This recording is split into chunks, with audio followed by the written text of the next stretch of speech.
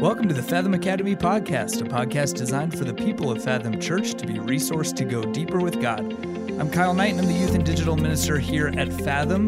We've taken a couple weeks off, but we are glad that we're back, glad that you are listening wherever you're at. And today we really wanted to talk about, I think, something that's really big in the life of not just our church, but in churches in general.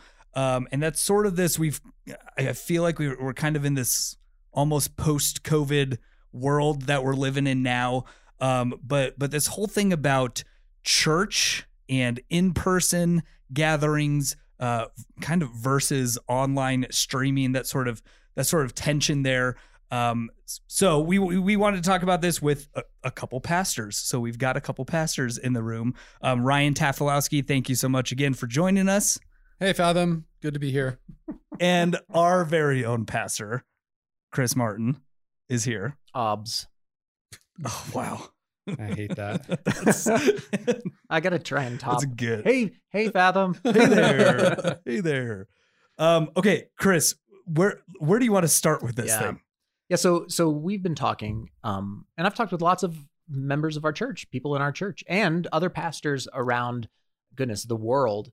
And this is one of the questions right now is, listen, March of 2020, every church in the world that had the digital ability or the financial wherewithal, I don't want to say in the world because this is really a first world issue, but every first world Western church that was not streaming learned how to, right? So COVID shut us all down.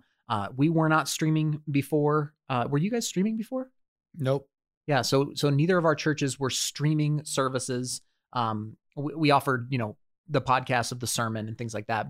But COVID happened. We went all online for us for 3 full months. And then we started live streaming with in-person attendance last summer. And we've been doing that since. And now that things are kind of reopening, the stats are, they're not completely clear, but every study that I'm looking at is saying, and I think I said this in a sermon maybe, or something similar to it a couple of weeks ago, but churches across the board, mega churches to tiny churches, denominational to non-denominational, rural to urban to suburban, it doesn't matter.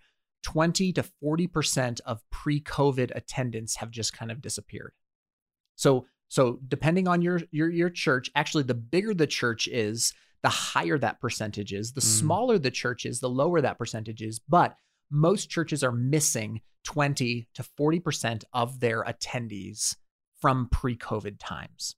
Now, we've talked about this, and I've reached out to many people, and we've talked it through with our members and with our regular attenders. And the interesting point is that in that 20 to 40% that are not back, many, if not most, are not attending another church, right? It's not like they left us to go to, your church, Ryan, or they left your church to come to us. Mm-hmm. Most are, when polled, and this is Barna research and things like that.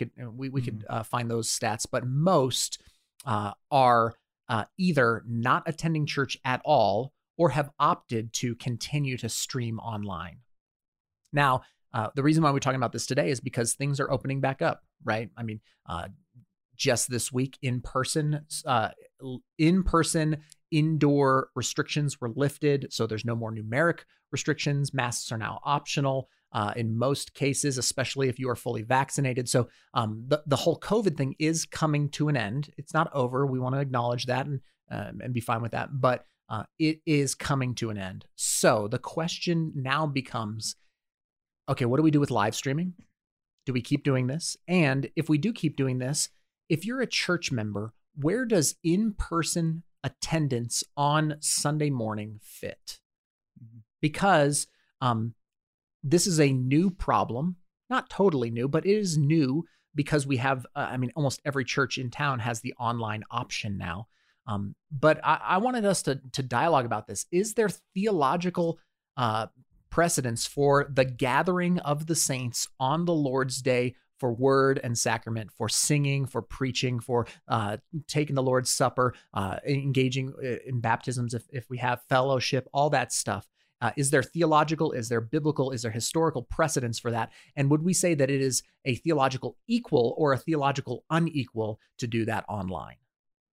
So that's kind of the genesis for me on this. And we want to be, we want to talk from pastoral perspectives. I mean, cards on the table, all three of us are employed by churches. And so we have kind of this is going to be a bit self-serving in some ways, but we want to talk about this as if, we're all church members too. We're not just, ministers and pastors in our churches. We are members of our church. We believe in the church. And so what does that mean? Like, what does it mean to truly belong to and engage with a church? So we've tried to come up with lots of objections, and I just want us to kind of, dialogue about this. So that's kind of the genesis for maybe I'll pass the ball to you, Ryan, as you're, maybe speak from your experience of what you're seeing right now in this world.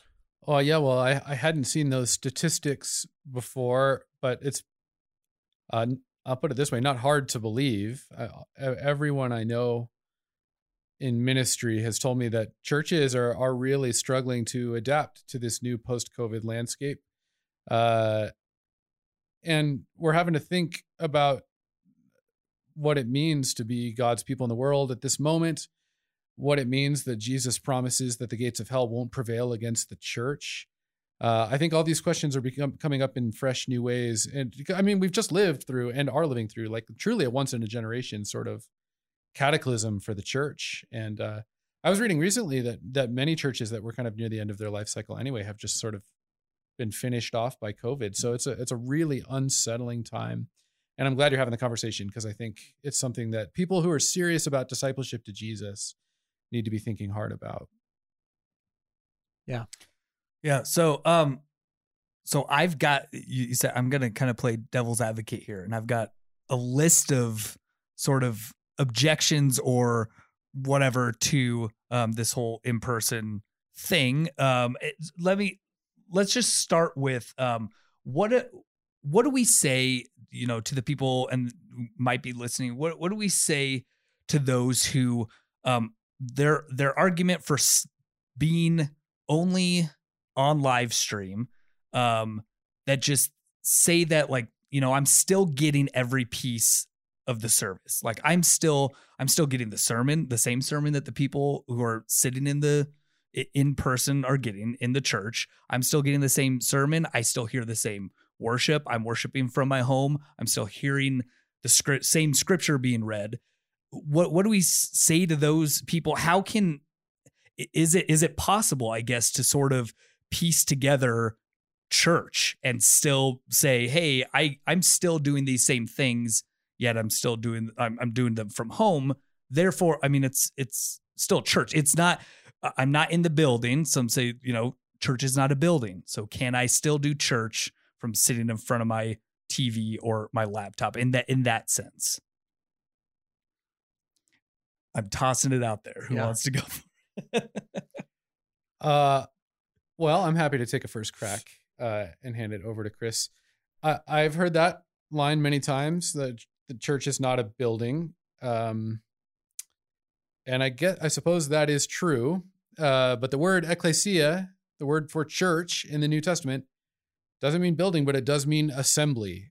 So it means people gathered together in a physical space. So that argument doesn't hold up especially well exegetically. And I actually think, I just think it misses the point. I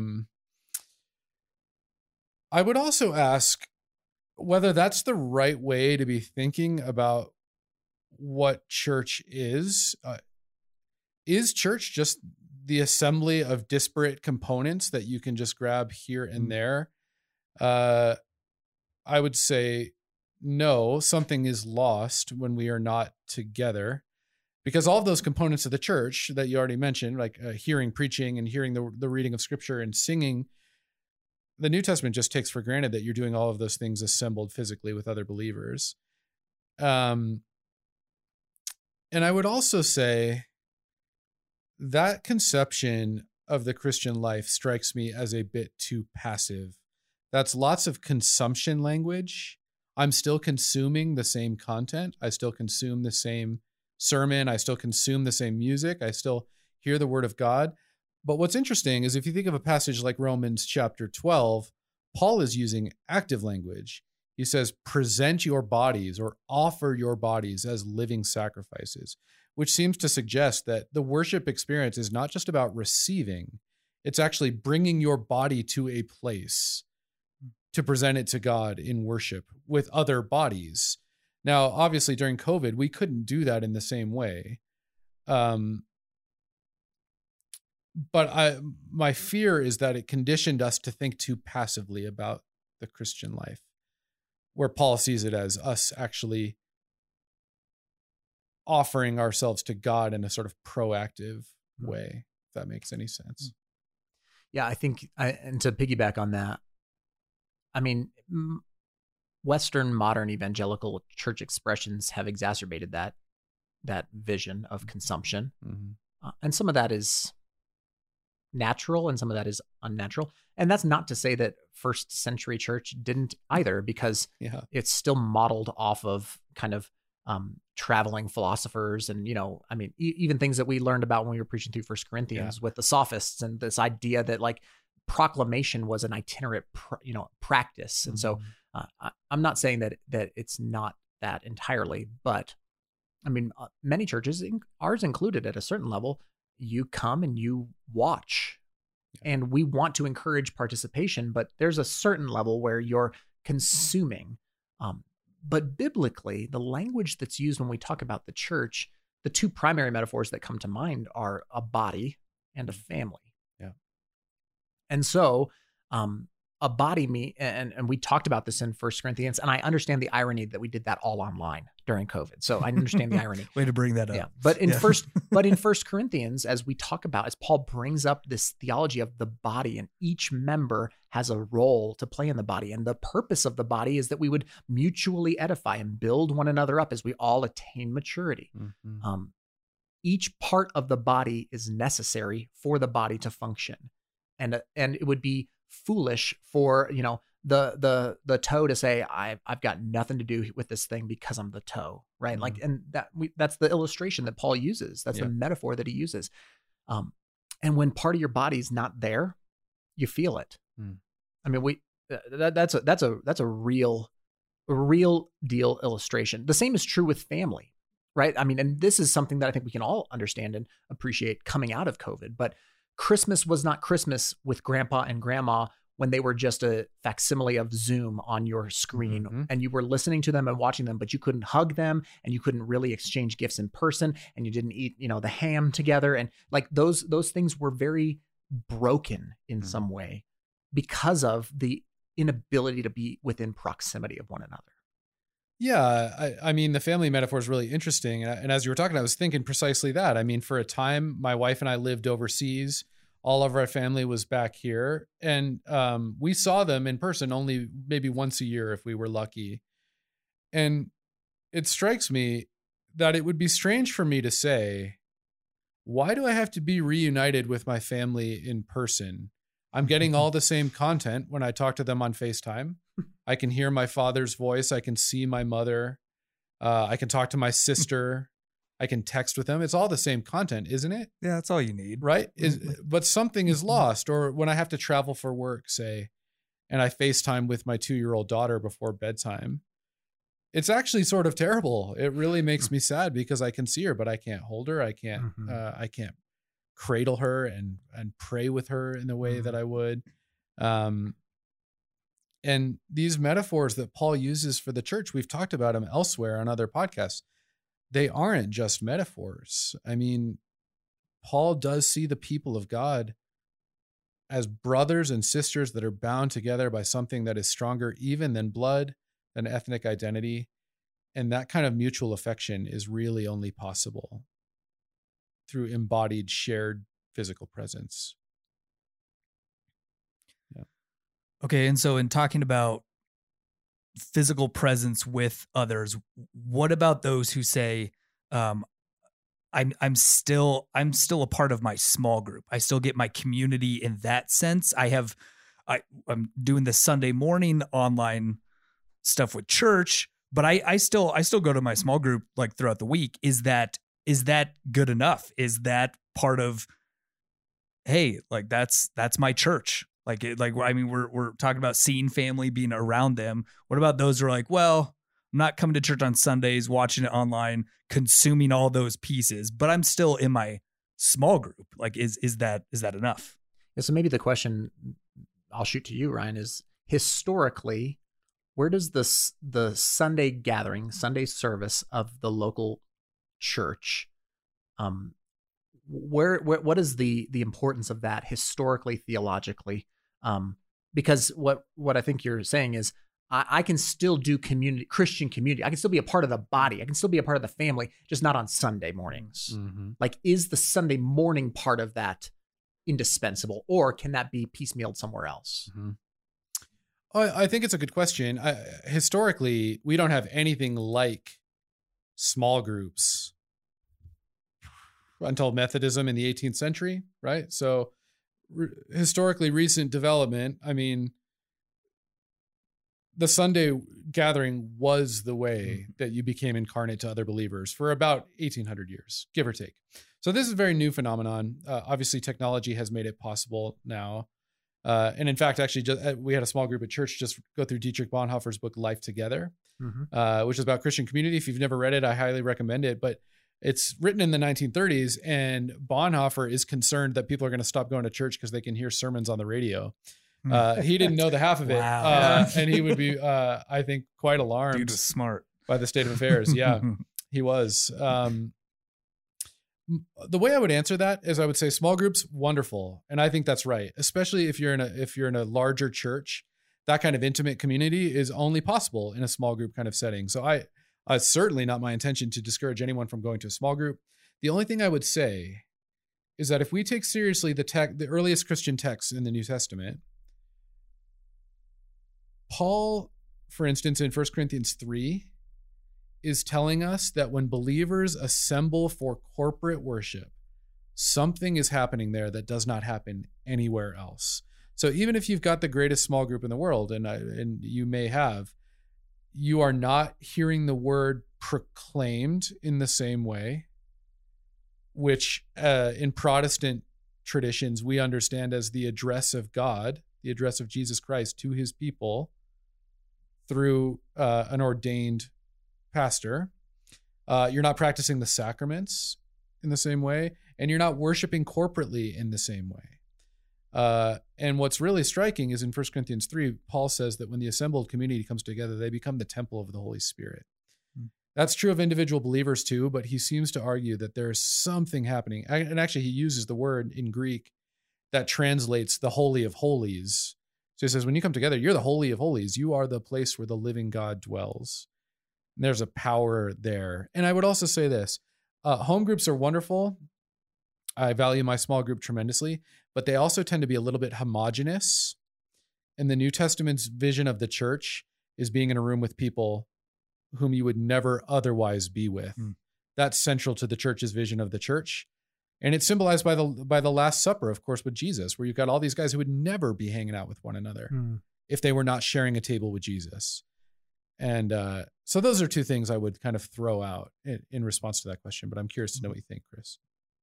Yeah, I think you're right. Again, I think and some of this is mysterious, but some of it isn't. Yes, you can gather with 12 people in your house and you could turn on the service and watch, and still, again, same content. But there is something dynamically different about being in person. Now, this is maybe a flawed illustration, but let me just put it out there. I went to the Nuggets game a week ago. Game 2. Nuggets won. It was great. I'm the lucky charm. Where were you sitting? I'm the lucky charm. I was sitting in a good seat. You need to sit close enough to try to injure Damian Lillard. I'll just say it this way. We touched a basketball, an errant basketball at one point. Now here's the truth. I can see the game better from my living room. I can turn on the TV. I can pause it. I can run to the restaurant. I don't miss anything. I don't have to deal with the lines. I don't have to deal with parking. I don't have to deal with any of that. I can watch the game in a more accurate And even, I mean, I can replay it. I mean, I hear the commentary. There's a lot that I get from watching the Denver Nuggets playoff basketball from my couch. I'm watching the same game sitting at the arena, and there is something that I cannot get from my couch that I get at the arena. Those dudes are enormous. And you can't tell scale until you're sitting courtside. Like, you just can't tell how big a 7-foot Jokic is without being there and like being close enough to be sweat on, which I think is a COVID issue, but I'm not going to go there today. Now take that metaphor too far and it becomes flawed. But I would say I'm taking in the same thing, but they are two wildly different experiences. Yeah, that's right. One is live in person, and it is it's taking up my entire vision. All of my senses are engaged. It required of me, it cost for me to be there, to get out of my house, to drive, to park, to walk, to do security. I mean, all it was costlier. I lay all that to you to say, there's just something different about gathering together that's different than watching a screen. Whether that screen is a wide, huge screen on your wall or whether that's a phone while you're laying in your bed, there's something different. Now, that feels kind of pragmatic as an argument, but I think it's a decent argument. Oh, I think I'm actually not that convinced that it's a very flawed metaphor at all. When you're at a sporting event like that, you'll hear people talk about the energy in the arena, the energy at the stadium. And that's true of the worship gathering too. There's an energy in the room. Now, here, please understand what I'm saying and take it with a grain of salt, because there's a million problems with talking about the Spirit of God as an energy. That's right. So let me just say that at the forefront, the Spirit of God is a person, not the force. But I am convinced, both exegetically by reading the New Testament and also experientially by worshiping with my brothers and sisters, that the Spirit of God comes in an intensity when we are together that can't be duplicated and is lost in translation. Now, does that mean I think we shouldn't have live streams or I'm not grateful for them? I'm immensely grateful. If this had happened even 10 years ago, we just wouldn't have had church for a year. But I think I like the analogy really well. And as long as I'm Jokic in my church. You look about the same height as him on the screen. So. I'm as doughy as he is. Okay, pastors, what do you say to someone who just says it's easier to watch it online, to watch church online? And again, a lot of these sort of responses, these pushback, we know, like, these are real things that people are going through. But what do you say to those who have just gotten very comfortable with doing the online church, with just waking up? They don't have to get their kids ready, their family ready. It's easier, it's comfortable to just turn it on. Like what do we say to those people? It is. Yep. It's way easier. You're right. Yeah, I get it. I mean, I don't mean to minimize that. I mean, we have a toddler, and even before we had kids, Adrian, if you're listening, I'm sorry. Although I think I had to lie to my wife about what time it was so that we would leave on time to get to church. She'd call down like, "What time is it?" And I'd say, "Oh, we got to leave in 5 minutes." Yeah. And then add a toddler to the mix and forget it. Right. It is hard to get to church. I agree with that. And I am sympathetic, especially with folks who have families, and children's ministry was severely disrupted, I think, for a lot of churches in this past year. So I get all that. I mean, I totally understand that. I would just, again, want to come back to Paul in Romans 12. Offering ourselves to God in community is a discipline. It requires something of us. And it also is a way of expressing that our brothers and sisters matter to us. We value them. They are worth it. The work that our ministers do to put on the service is worth it. Our musicians, I think, while I understand it, I would just want to remember that it is a discipline. Mm-hmm. And we are shaped or deformed by the disciplines that we practice. Yeah, it is easier. Yeah. I mean, it is. Wake up at, 10 minutes till service, have a nice cup of coffee, wear your bunny slippers, now that it's summer, sit on your back porch in the open air. Yeah. And as soon as you're done, you're done. You don't have to drive. You don't have to say hi to that guy in the hallway that kind of irks you a little bit. Yeah. I mean, but guess what? Everything is, quote, easier. Going to the gym is not easy. Right? I mean, I like the word discipline because we did our spiritual disciplines series last year, and that's the whole idea of the spiritual disciplines. Reading your Bible is not easy. Mm-hmm. I mean, goodness, it's not always just like, yes, every single morning, just like taking this in. I'm reading Deuteronomy right now. It's like some of it's awesome, and some of it's like, why am I reading this? But it's a discipline. Praying is hard. Being in fellowship and community, confessing your sins to one another, that's hard stuff. Mm-hmm. COVID didn't make it hard. It was hard before. It really was. One of the things I was talking with a mentor of mine, and he said people have essentially disciplined themselves towards new habits, and those new habits are likely unhealthy. Yeah. There's new habits that have been formed, and the question is, are those new habits good habits? Mm. Because like Ryan just said, everything that you do is formative. It might be formative in a positive direction, but it also might be formative in a negative direction. And that's part of the reason why the discipline of church is of the utmost importance. It's part of your Christian formation. Historically, it is if not the most important, one of the most important disciplines for the historical Christian church. Yeah, I think it's important what you said, Chris, that it's always been hard. I mean, you think of a text like Hebrews 10. Now, there's all kinds of things going on in the historical background of that book that we can't possibly understand. I mean, people are being violently persecuted, or at least are on the verge of it. So you can understand why they would give up the habit of meeting together. Mm-hmm. But it's always been easier not to. That's at least one of the meanings of that text. Mm-hmm. And during the past year, last spring, when we were recording services and then streaming them. So we'd record it during the week. So I had Sunday mornings off, and I did not want to sit and watch myself preach, which is a fate worse than death if you've ever spoken in public. And so we went on a family walk, we made brunch, and then it was 11 o'clock before I realized that it was Sunday. And I was like, oh, this is awesome. This is why people are tempted not to come to church. This is amazing, but it's always been hard.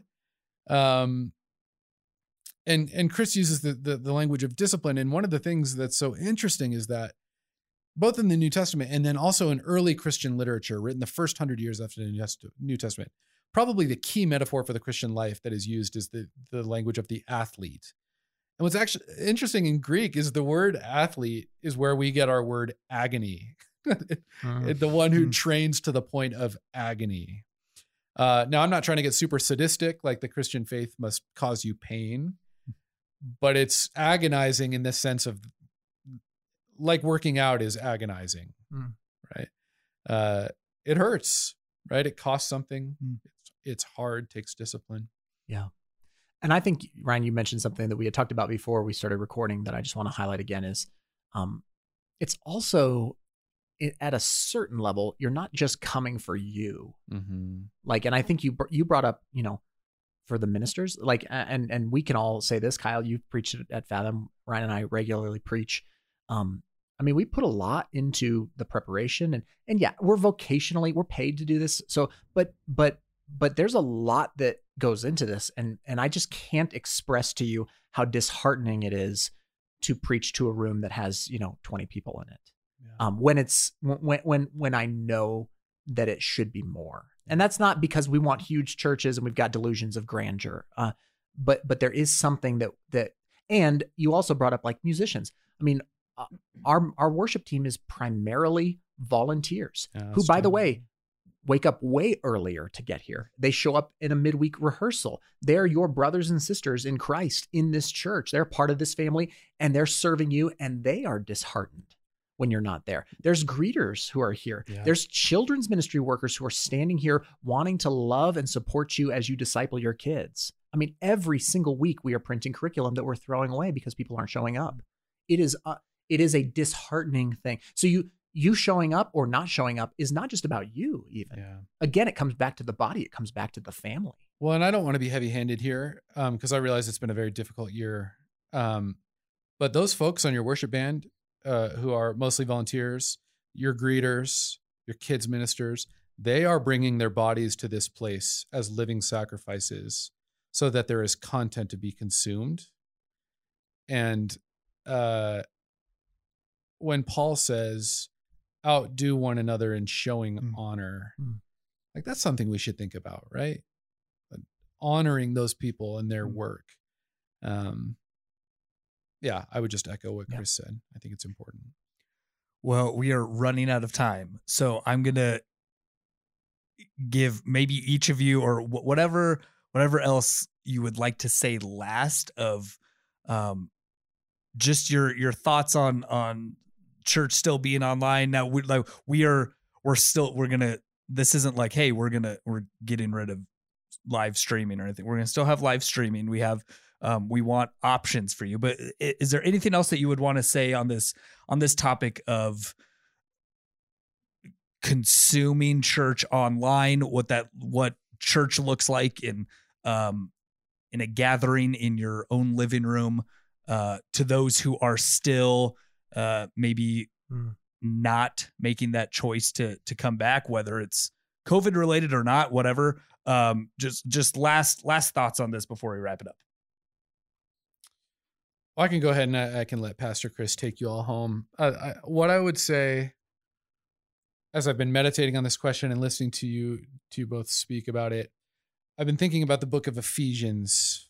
I would encourage the folks who are listening to go read through the book of Ephesians, where Paul is laying out probably his most comprehensive vision for the church. And in Ephesians, all throughout the book, he's arguing that the people of God are at the front line of God's battle against the powers of darkness and death and destruction.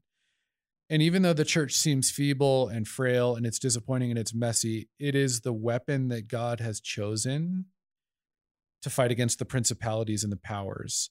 And one of the things that Paul is arguing in Ephesians is that one of the ways that we demonstrate God's final victory over Satan and the powers of death and evil and sin is when we come together, Jew and Gentile, male and female.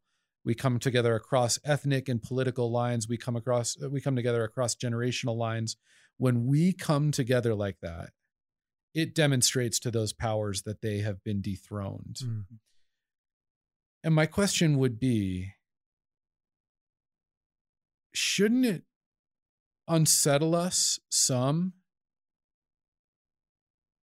to think about the fact that Satan desperately wants the church not to assemble, and that the powers are desperate to keep us apart from one another, to alienate us?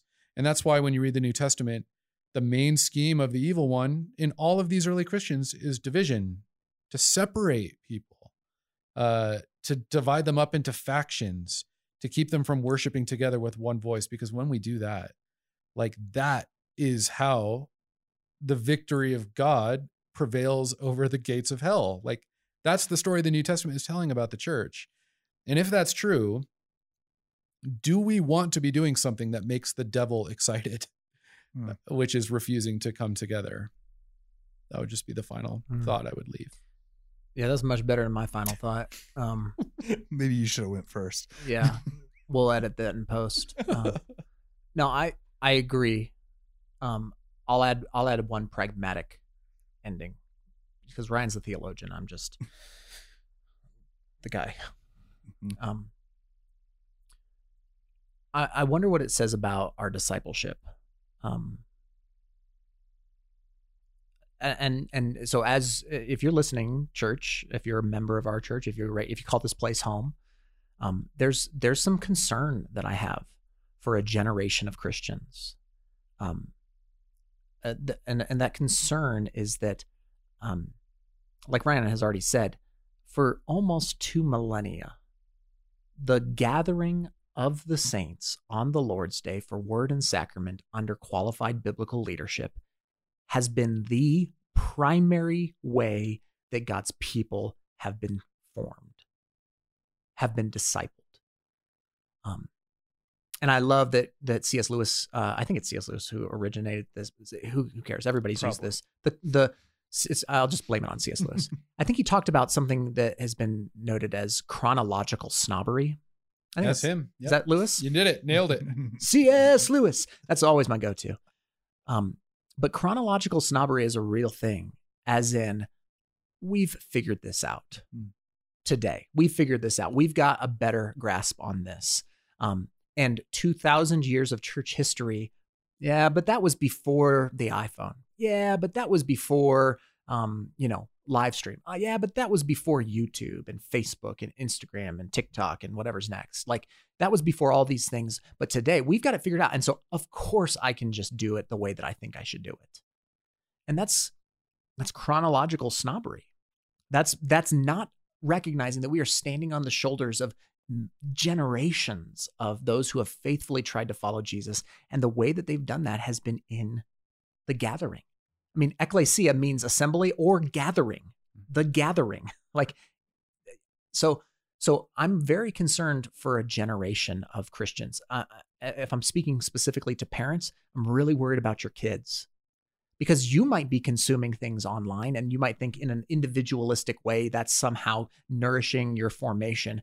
But I guarantee you, your kids aren't gleaning that from us online. Kids don't learn that way. I mean, this is why Zoom school was so ineffective and why we've just been beckoning for in-person school as soon as possible. I'm worried for our kids. I'm worried for essentially people who, for all intents and purposes, lack markers of historical Christianity. I say it in sermons often. I'd like for you to look at your life and try and identify if there is any substantial evidence that you are loving, serving, submitted to the God of the Bible. And in one of the ways that you evidence that is by being a part of his body. So, I mean, I know that's a lot of different things, but I really am worried. I really am worried. As your pastor, as many of your friends, I'm worried about this. And so I hope my heart doesn't, I hope you're not hearing me say, I just want more people in the room. Like I want you in the room. Mm-hmm. I want your kids being taught by our kids ministry leaders. I want them rubbing shoulders with Harper. I want them growing up together in our kids ministry. I want to see your youth mingling with our youth in the basement. Like I want those things because those are the tried and true. I mean, last thought. Ryan he mentioned the temple. The temple in the Old Testament was where God's presence was. Jesus comes onto the scene and he says, destroy my body, destroy this temple. He's talking about his body, and in 3 days it will rise again. So when Jesus is on the scene, his body is the place where God is. He himself. I mean, that's an identification of his incarnate deity. But then in the New Testament, the people of God are the temple.